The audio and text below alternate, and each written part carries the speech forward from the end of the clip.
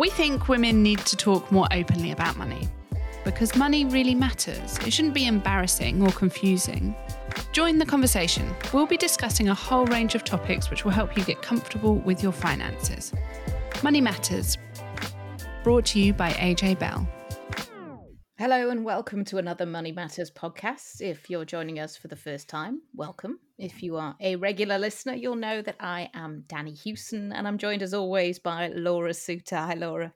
Hi there. So this week we are continuing our hunt for positivity, and there's some pretty cool stuff to get excited about. Firstly, a 64-year-old woman is dominating the global box office, so big congratulations to Barbie there. Yeah, and I absolutely love the diverse coverage that she has been getting. There's a fab piece from Moira O'Neill in the Financial Times over the weekend, considering whether or not Barbie should consider buying an annuity, assuming that she's now consolidated all of her hundreds of different pension pots from all her different jobs. But I have to say, it's been absolutely brilliant hearing all the comments, seeing all the clever marketing gimmicks, which are all focused on strong women and positivity and optimism. Have you been to see the film yet, Laura? Not yet. I've got plans with my friend to go and see it, but not till next week. So, but I mean, yeah, big up to the Barbie marketing team because they are dominating all of the news and the front pages. But it's nice to have a bit of pink-fueled positivity for the summer, I think.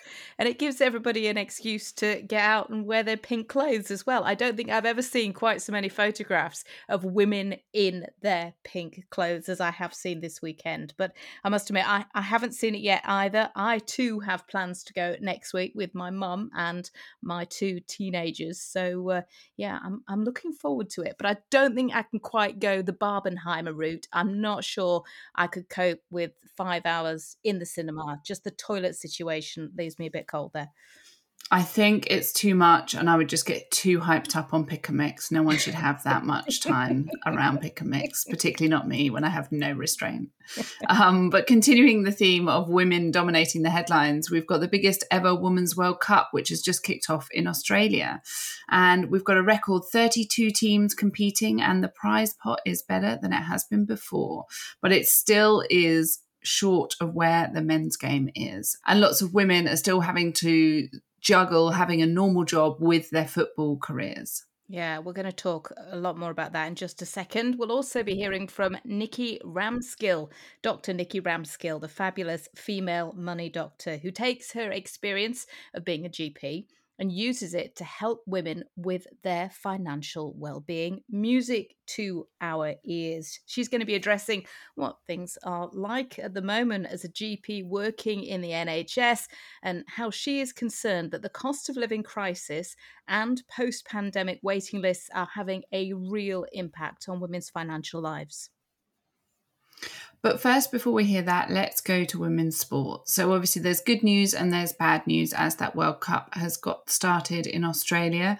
The great headline news is that women are getting paid far more than they were at the last World Cup in 2019. There's a total prize fund of $110 million, which is triple that of the previous Women's World Cup. But the slightly negative news is that they are still really lagging the prize pot for men by a huge margin. In fact, they're only getting a quarter of the $440 million that men got in the World Cup last year. Now, FIFA thinks that they might get parity by 2027, which will be the next Women's World Cup. But it's, I think, really interesting to see that gender pay gap laid out so barely there and so stark. And obviously the games are kind of in different places, but still it's interesting to see those figures. It is really interesting, and it has really stoked up the debate about women's sport and the levels of pay that they should be getting. Loads and loads of column inches have been dedicated to this, which I'm really pleased to see. I was taking a look at just some of the different sports, and one which really caught my eye was cricket. Here in the UK, the International Cricket Council has announced that its men's and women's competitions will have equal prize money from now on. So they'll get the same amount of money when they finish in equivalent positions at comparable events, and they'll also earn the same amount for winning a match at those events. But clearly, still big issues. However, one of the most brilliant things is the number of people watching women's sport. And there was a bit of research done by the Women's Sports Trust earlier this year looking at how much time was spent watching women's sport last year. And it was more than double the figure of the previous year. So an average viewer watched 8 hours and 44 minutes of women's sport in 2022 compared with just 3 hours and 47 minutes in 2021. And what I really liked is that some people were watching women's sport, but not men's sport. So you had 8.4 million people of both genders watching women's Super League games, but not the Premier League. So, clearly there is a huge appetite, and 21.2 million viewers watched 2 hours or more of women's sport in 2022. And that is more than the equivalent figure for I'm a Celebrity, Get Me Out of Here, which was just over 19 million viewers, Strictly Come Dancing, about the same, and The Great British Bake Off. So, this just demonstrates the forward motion here, which I think is massively exciting to see. Yeah, and I think it's just a case where salaries have to catch up, and once those viewing figures are higher and once, advertisers put more money behind it, then more money will follow. But if we look at the women's team, so I dug out some figures on the average salary for playing in the Women's Super League, and it's around £26,000 a year. Now, some people will be earning more than that. There are some that are earning much more, around the £400,000 mark, but some that will be earning much less. But when you compare that to the Premier League, they have an average salary of £61,000 a week. So about £3 million a year for the average salary. So you can see that huge difference there. Now, the FA now says it pays the same to men and women for representing England, for match fees and bonuses. What's interesting is I read an interview recently with England and Man City defender Alex Greenwood, and she acknowledged that there's a lot of focus on the pay disparity at the moment. But she said she's just pleased it's moving in the right direction. She said the men and women's games are in very different places, but we're going in the right direction. And the reason it's going in that direction is because it's been successful. So I thought it was interesting from someone who's actually directly impacted by that. She actually later on in the interview said, I'm not sitting at home crying about the fact that men are earning more. She just is enthusiastic about spreading the word about the game and doing well in the sport, and is encouraged by the fact that at least it's going in the right direction, even if there is still that huge gulf between the salaries of men and women. I mean, £61,000 a week, Laura. I could make a good dent in that, I have to say. That I think I'd work for like a few months and then just retire. Yeah, bonkers.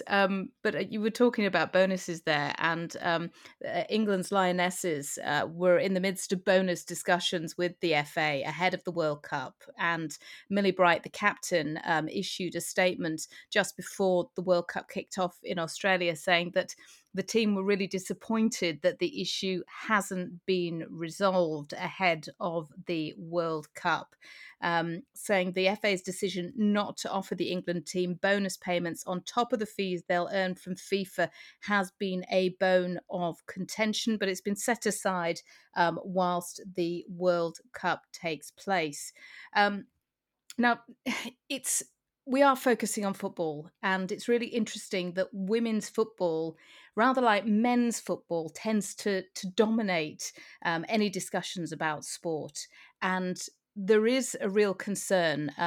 We had the FA talking about it takes broadcasters to put the money into women's sport in order for us to be able to lift up the amount that we are paying in things like, general wages and bonuses.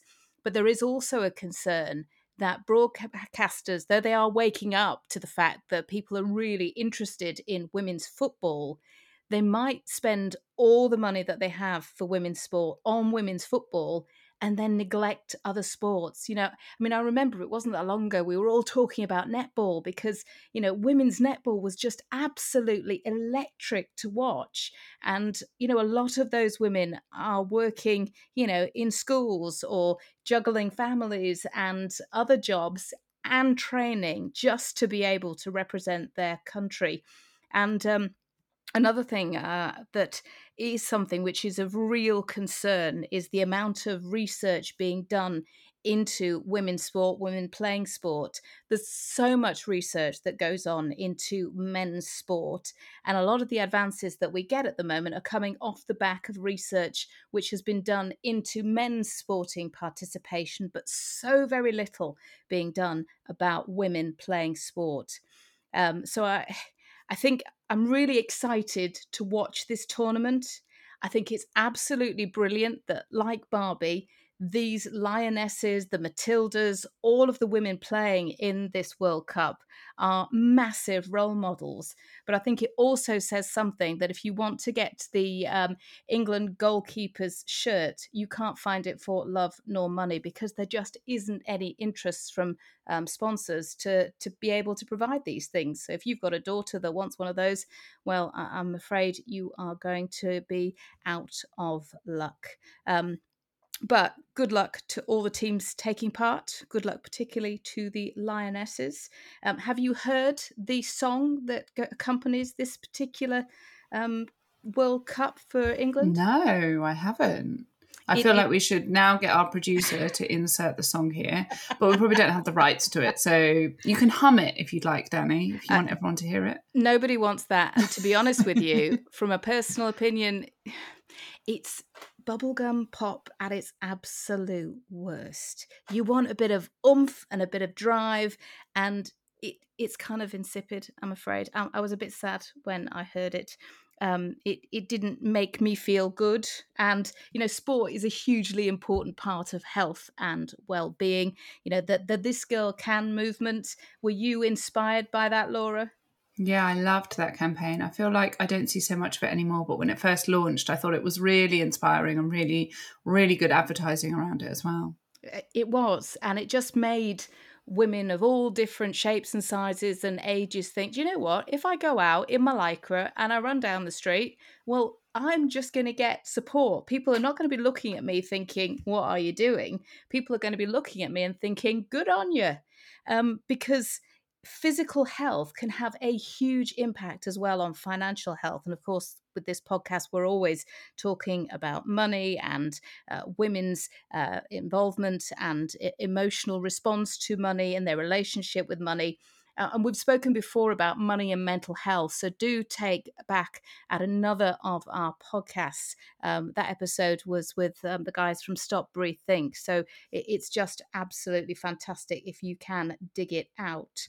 It's well worth a listen. But for this episode, Danny's been talking to the fabulous female money doctor, Nikki Ramskill. So you can find her on social media at Female Money Doc. And she's also written a chapter for this year's edition of Inspirational Investing. We'll put a link to that on our social media channels so you can download a free copy of that book.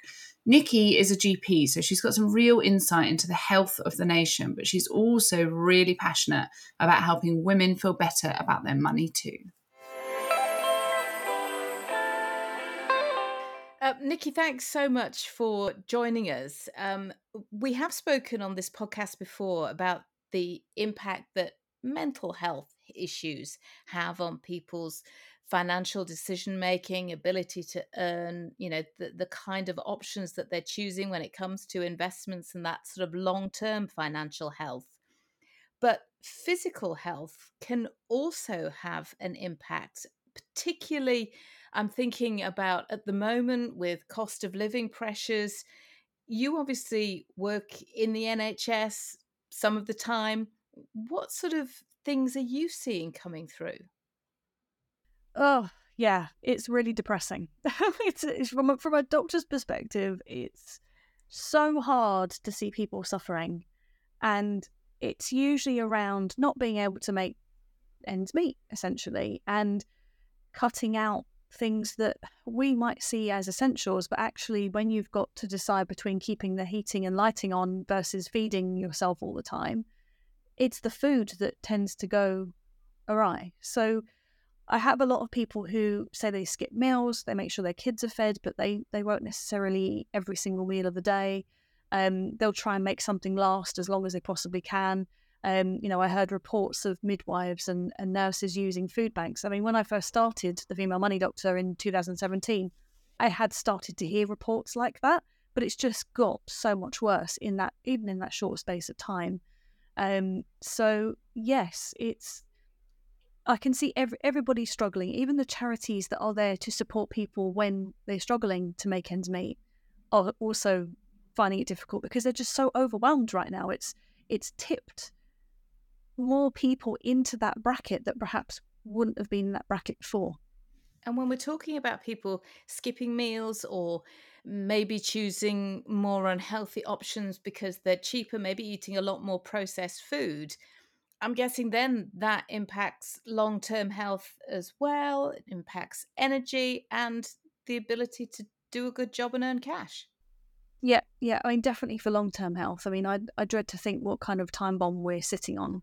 I mean, even in the war, people, when they were on rations, they were making fresh food, weren't they? They were growing food. They were eating vegetables and because that's what they could have an abundance of, and less so of the fats and sugars and things. It's completely different now, isn't it?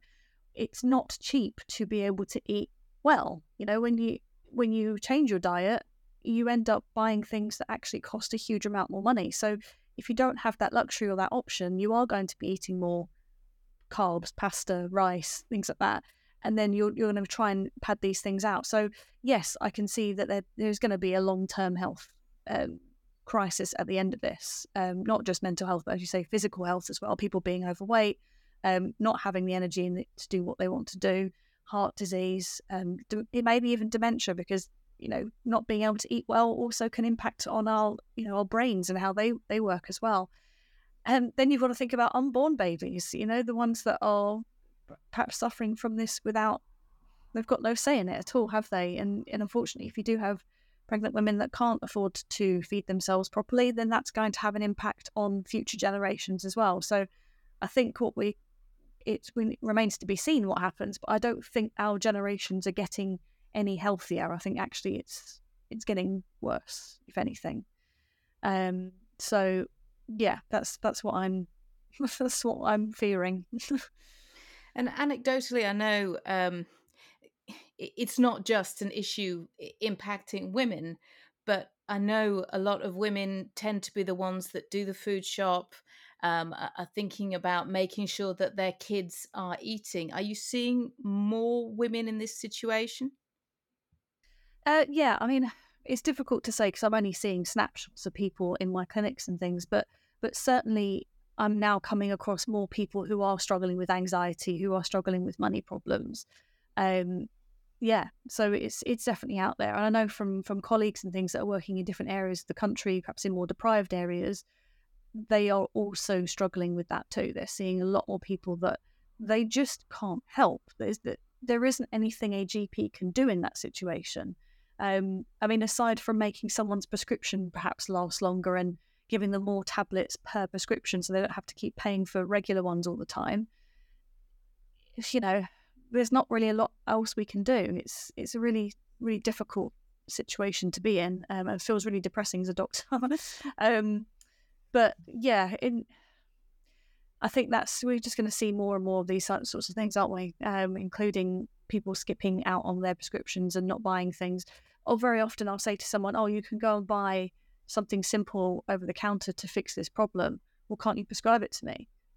Well, no, I can't, because I've now been restricted by the local area, CCG or ICB now, whatever they're called, to say we're not allowed to prescribe certain things. Like paracetamol, can't give that on a prescription. That has to come from the parents, or it has to come from whoever's going to pay for that.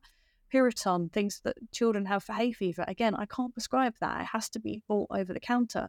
And when those things cost £7-8, just in their own, it all adds up, doesn't it? So I think there are people that are also skipping out on kinds of medications that they should be taking. not picking up their prescriptions, not taking their blood pressure pills, which, put that with a bad diet and weight gain is also not looking good. And add in waiting lists as well. Oh, yeah. Yeah, that's another bugbear of mine. Waiting lists are just putting people behind so much. Chronic pain, having to take more painkillers, not being able to function at work, particularly women with things like endometriosis, for example. They're waiting, having to take more and more time off. I've seen a lot more of that sort of thing happening where people are not able to go to work. They're fearing that they're going to lose their jobs, asking me to write medical certificates for them. A lot of workplaces I've noticed as well are not very sympathetic. They seem to be quite ready to bring someone to some kind of, not a tribunal, that's not the right word, but to some kind of hearing where they've got to explain themselves, as if that person's lying and they aren't ill. And they just want medical certificates to cover themselves. And even when you say, look, you can do the first 7 days yourself, you don't need me to jump in. Oh no, my workplace won't accept it. Even though it's a legal document, they are allowed to do that. You have to then cover them with extra things that's putting more workload onto GPs in order to make sure that person's not going to lose their job. So yeah, it's a vicious cycle, unfortunately. And we do know that the government's under increasing pressure to get people who are off on long-term sick back into the workplace, those who are economically inactive for whatever reason back into the workplace. And we're also hearing that, within that long-term sick, a lot of issues with people working from home. And I know a lot of mums work from home with things like backache. Yeah, absolutely. I mean, it's same for me as well. When I was doing a lot of working from home, I developed horrible back pain. But fortunately, was in a position where my workplace bought me a standing desk, so I was able to then stand, stretch, and that completely got rid of the problem. But yeah, if you're somebody that sat there with your laptop balanced on a pile of books, trying to do all the things and look after your home, yeah, I can imagine there's a lot of poor posture out there as well, which also doesn't help. So you talked about storing up problems for the future. And of course, if people are taking time off work, they're not being able to make ends meet. They're certainly not thinking about investing for the future, not thinking about pensions. And then we get to 67, and women in particular, we know already have less investments than men. This situation is just going to make things worse.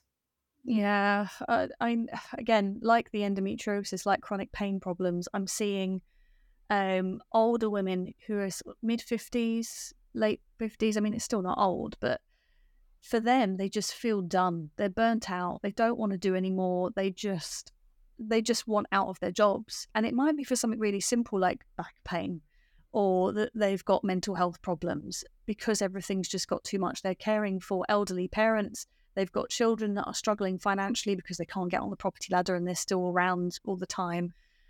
Plus, they've got the demands of work, which is becoming more and more difficult because obviously workplaces want more from you. Then you add the menopause onto that, and it's just a recipe for disaster, really. So yeah, I am seeing more women that are dropping out of the workplace quite early, a good 10, 15 years, maybe even 20 years earlier than they should do. And that's prime time to build your pension. I mean, compound interest is the way that money makes money over time.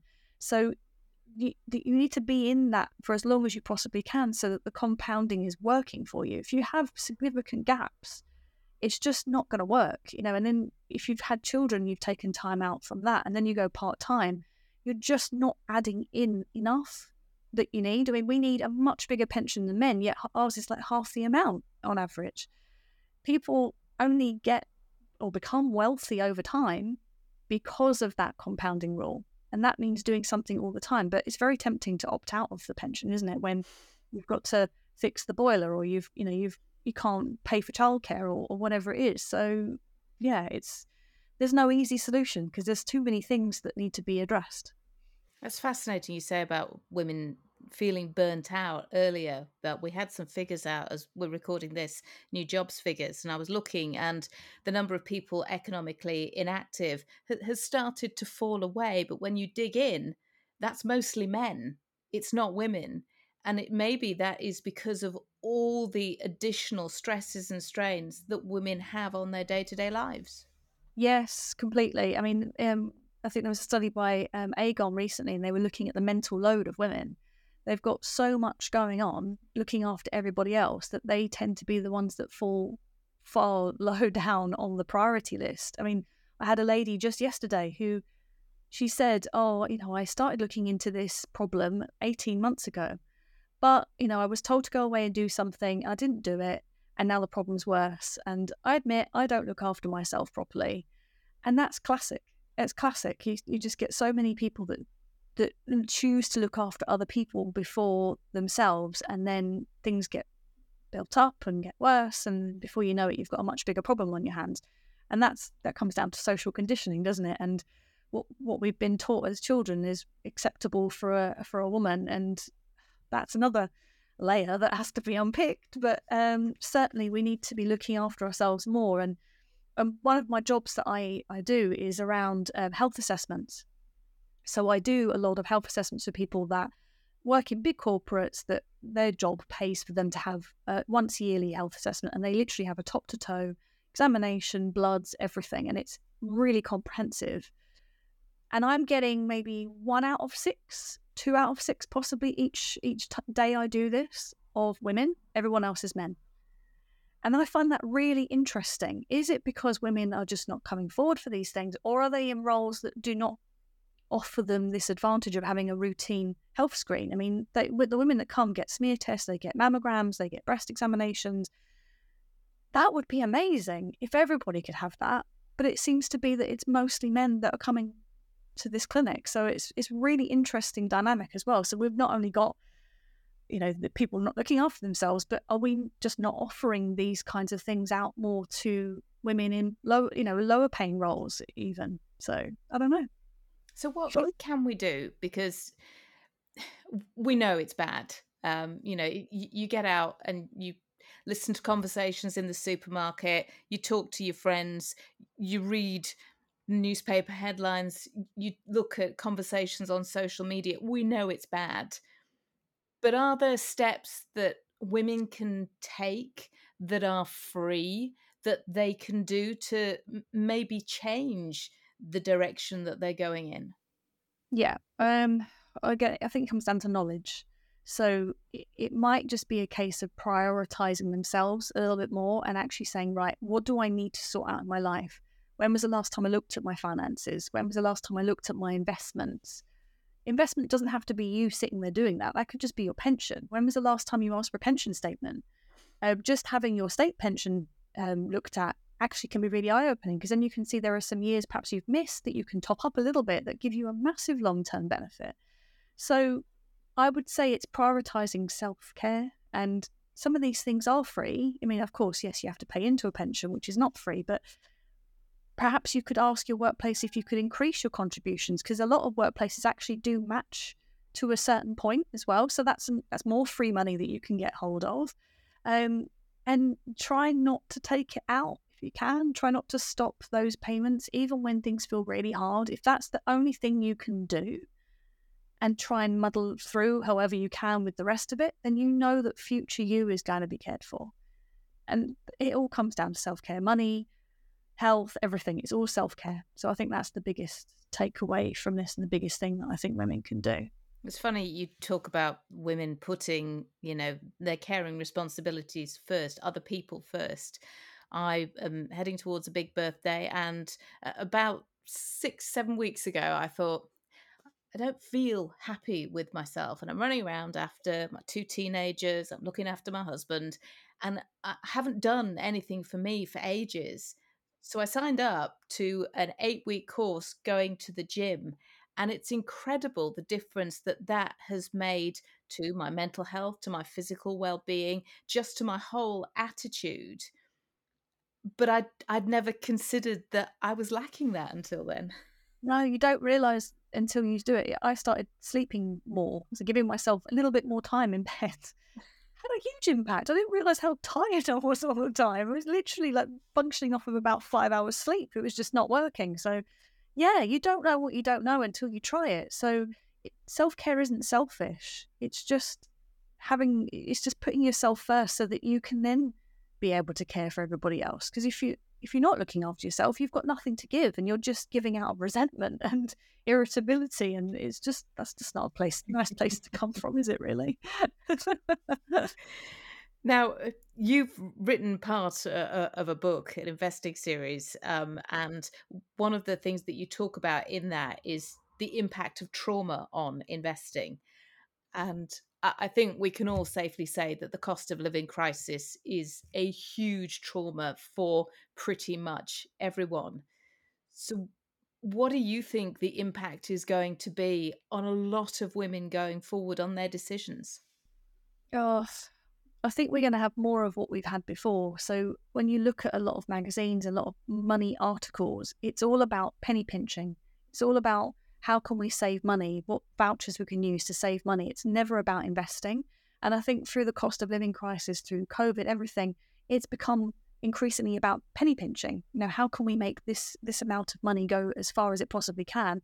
Whereas actually what we should be learning is in a crisis situation, investing is the right time to get involved, because if you look at people that invested back in 2008 when there was a huge property crash across the world, the ones that invested actually are now doing really well because their investments regained and then some. So actually what I'd love for people to come out of this is now the right time to start investing. This is now the right time for the future for you. But my worry is actually it's going to be more the same, more about how to make your money go further without thinking about ways to take advantage of the situation. Because it's always pay your debts off first. It's never about save first. And you can completely understand that when you look at the interest rates on some of these things and, of course, the stress associated with being in debt. But you're right. It's a self-perpetuating cycle, isn't it? Yeah, and I the women in my community, I've told them that actually if you can learn to invest and save as well as pay off your debts at the same time, even if you're only putting a token amount towards something, it's still flexing that muscle. You're learning how these things work. I mean, you can put pennies into something like an app like Moneybox, for example, and you can invest those pennies. And yes, okay, it's not going to make you a millionaire overnight. Of course it's not. But it's a way to start and it's a way to learn. And you say, oh, I put money into that. That's what happens when we have a stock market crash. Now I understand. But you're not worrying because it's only pennies that you're putting in. Equally, £25 a month in some platforms, £100 a month. It's not huge amounts of money that you could start off with. And as you get more and more confident, as you pay off your debts, as you get your savings under control, you've then already started the process. You're not starting from scratch.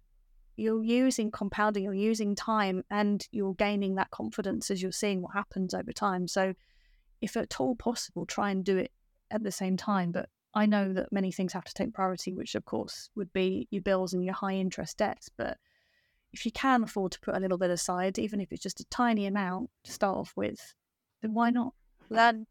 And financial resilience can have such a massive impact on your health and well-being. It really does. I mean, what's the point of coming out of paying loads of debt if you don't have savings then to fall back on, because you're just going to go back into debt again? So you do need to have some savings being built up on the side of it, so that when you're debt free, you've got some cash sat there ready to go. It really does help peace of mind, as does things like insurances. That tends to be something that people get rid of when they can't afford to pay the bills, but actually that might be the one thing that will stop you from going into huge difficulties further down the line if something were to happen. And I know people that have got themselves in a lot of bother by cancelling their insurances, and then someone got sick or died, and then all of a sudden you're in a situation where you have to sell your house at the worst possible time because you're emotional and everything else that's happened. So yeah, it sounds like it's all doom and gloom, and there is a lot of positive around it, but equally we have to be mindful of what we're doing. So yeah. So talk to your 20-year-old self or other 20-year-olds. Life is hard at the moment, and you're absolutely right. We've been here before. What can people do now in their 20s, which means that in their 40s, in their 60s, they're physically fit, financially fit, mentally fit? Yeah, I think the younger generations are actually getting a really good balance. I'm seeing a lot of younger generations that are not accepting, poor working conditions. They're moving from job to job more. You're seeing a lot more migration, which is great, and I hope more of that continues. But I would say use those migrations to your advantage. So if you're going from job to job and you've got little pensions being built up in all different places, try and put it all in one place, because then it means then that, okay, you might get a new job, the different pension, but then when you leave that one, you can then transfer that into your central pot, and then you can see what you're doing. So I think always be paying into the pension, always be looking at that and being aware of what's going into it, becoming more aware of the sorts of things that you can invest in. Ethical investing is becoming a much bigger thing now. So we can have a voice with our money, which is really great. But equally, keeping yourself well and looking after your mental health is also really important. So not being tempted to kind of burn the candle, do all the things all the time. If you are doing that, perhaps take some time out for yourself. Go to the gym, go for a walk, take up a hobby or something that doesn't involve you having to be at work all the time. Because at the end of the day, no one wished they worked more on their deathbed, did they? So but when you're 20s, you've got such a great advantage. You've got time. You don't have to put huge amounts away in your investments and things, compared to a 40-year-old or a 50-year-old who have got to put in a huge amount, not even to get the same. So the best time is as soon as you possibly can. Best time definitely in your 20s. Nikki, it's been brilliant to talk to you. Thank you so much for your time. Thank you. Nikki Ramskill there, the female money doctor. And as we said, you can find her on social media or via her website, The Female Money Doctor. And don't forget to look out on our social media channels for a link to download a free copy of Inspirational Investing, which Nikki has contributed to. You can find us on Twitter, Instagram and Facebook at AJ Bell Money Matters. And you'll find a link to our website there where you can sign up to our newsletter, which is full of great tips, links to articles, events and other podcasts. And our podcast wouldn't be complete without another trip to Laura's confessional. And Nikki had a new one for us. Okay, so basically, I wanted to go on a trip. I wanted to go on a long trip, 6 months, something like that. And I could never do it because I wanted to do it when I was 18, got talked out of it. Wanted to do it when I was mid-20s, got talked out of it. And I thought, hit my 30s, right, I'm going to do this regardless. And was telling everybody, I'm going on this trip, I'm taking time out. I literally quit my job. I started saving money. Now, I thought I had enough. I ran out of money on my trip, probably within the first 6 weeks. Because I was still paying for things at home as well. I still had bills to pay at home, which, again, in hindsight, was a stupid thing to do. If I could tell my 20-something-year-old, I wouldn't have bought a house at that point. I would have just rented. But anyway, so I was still paying for all these things. So I ran out of money very quickly, which meant I used my credit cards for the rest of the trip, rather than just saying, okay, I've had a nice time, I'm just going to go home now. I was like, no, I'm here, I'm going to follow this through, I'm going to do this. So I literally came out of that trip adding to debt I already had, and I think by the end of it I had something like 50, 60,000 pounds worth of debt. And it wasn't just the trip, it was all the build up over my medical school days, all the build up of being a junior doctor and going out and having fun. I just lost control.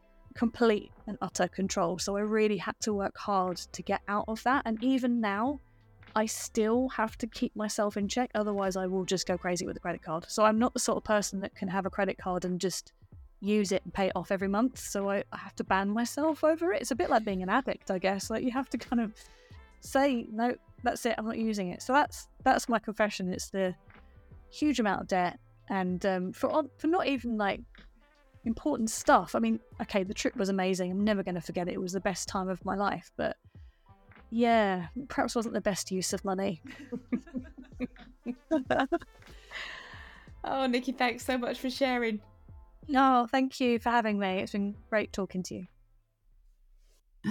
So that is it for this week's episode. Next time, we're going to be talking about the really important topic of financial abuse. So do get in touch with any questions you have for us, or you can talk about your own experiences anonymously if you want to. Yeah, a really, really important subject. So I'm really looking forward to that one. But for this podcast, thanks so much for listening. Bye. Before you go, please remember this podcast is for educational purposes, and the views expressed don't necessarily reflect those of AJ Bell. The podcast isn't telling you whether certain investments are suitable or not. And don't forget that the value of investments can change, and you can lose money as well as make it. It's also important to remember that tax rules apply, and that the way an investment performed in the past may not be the same as how it behaves in the future. If you want help, go see a qualified financial advisor.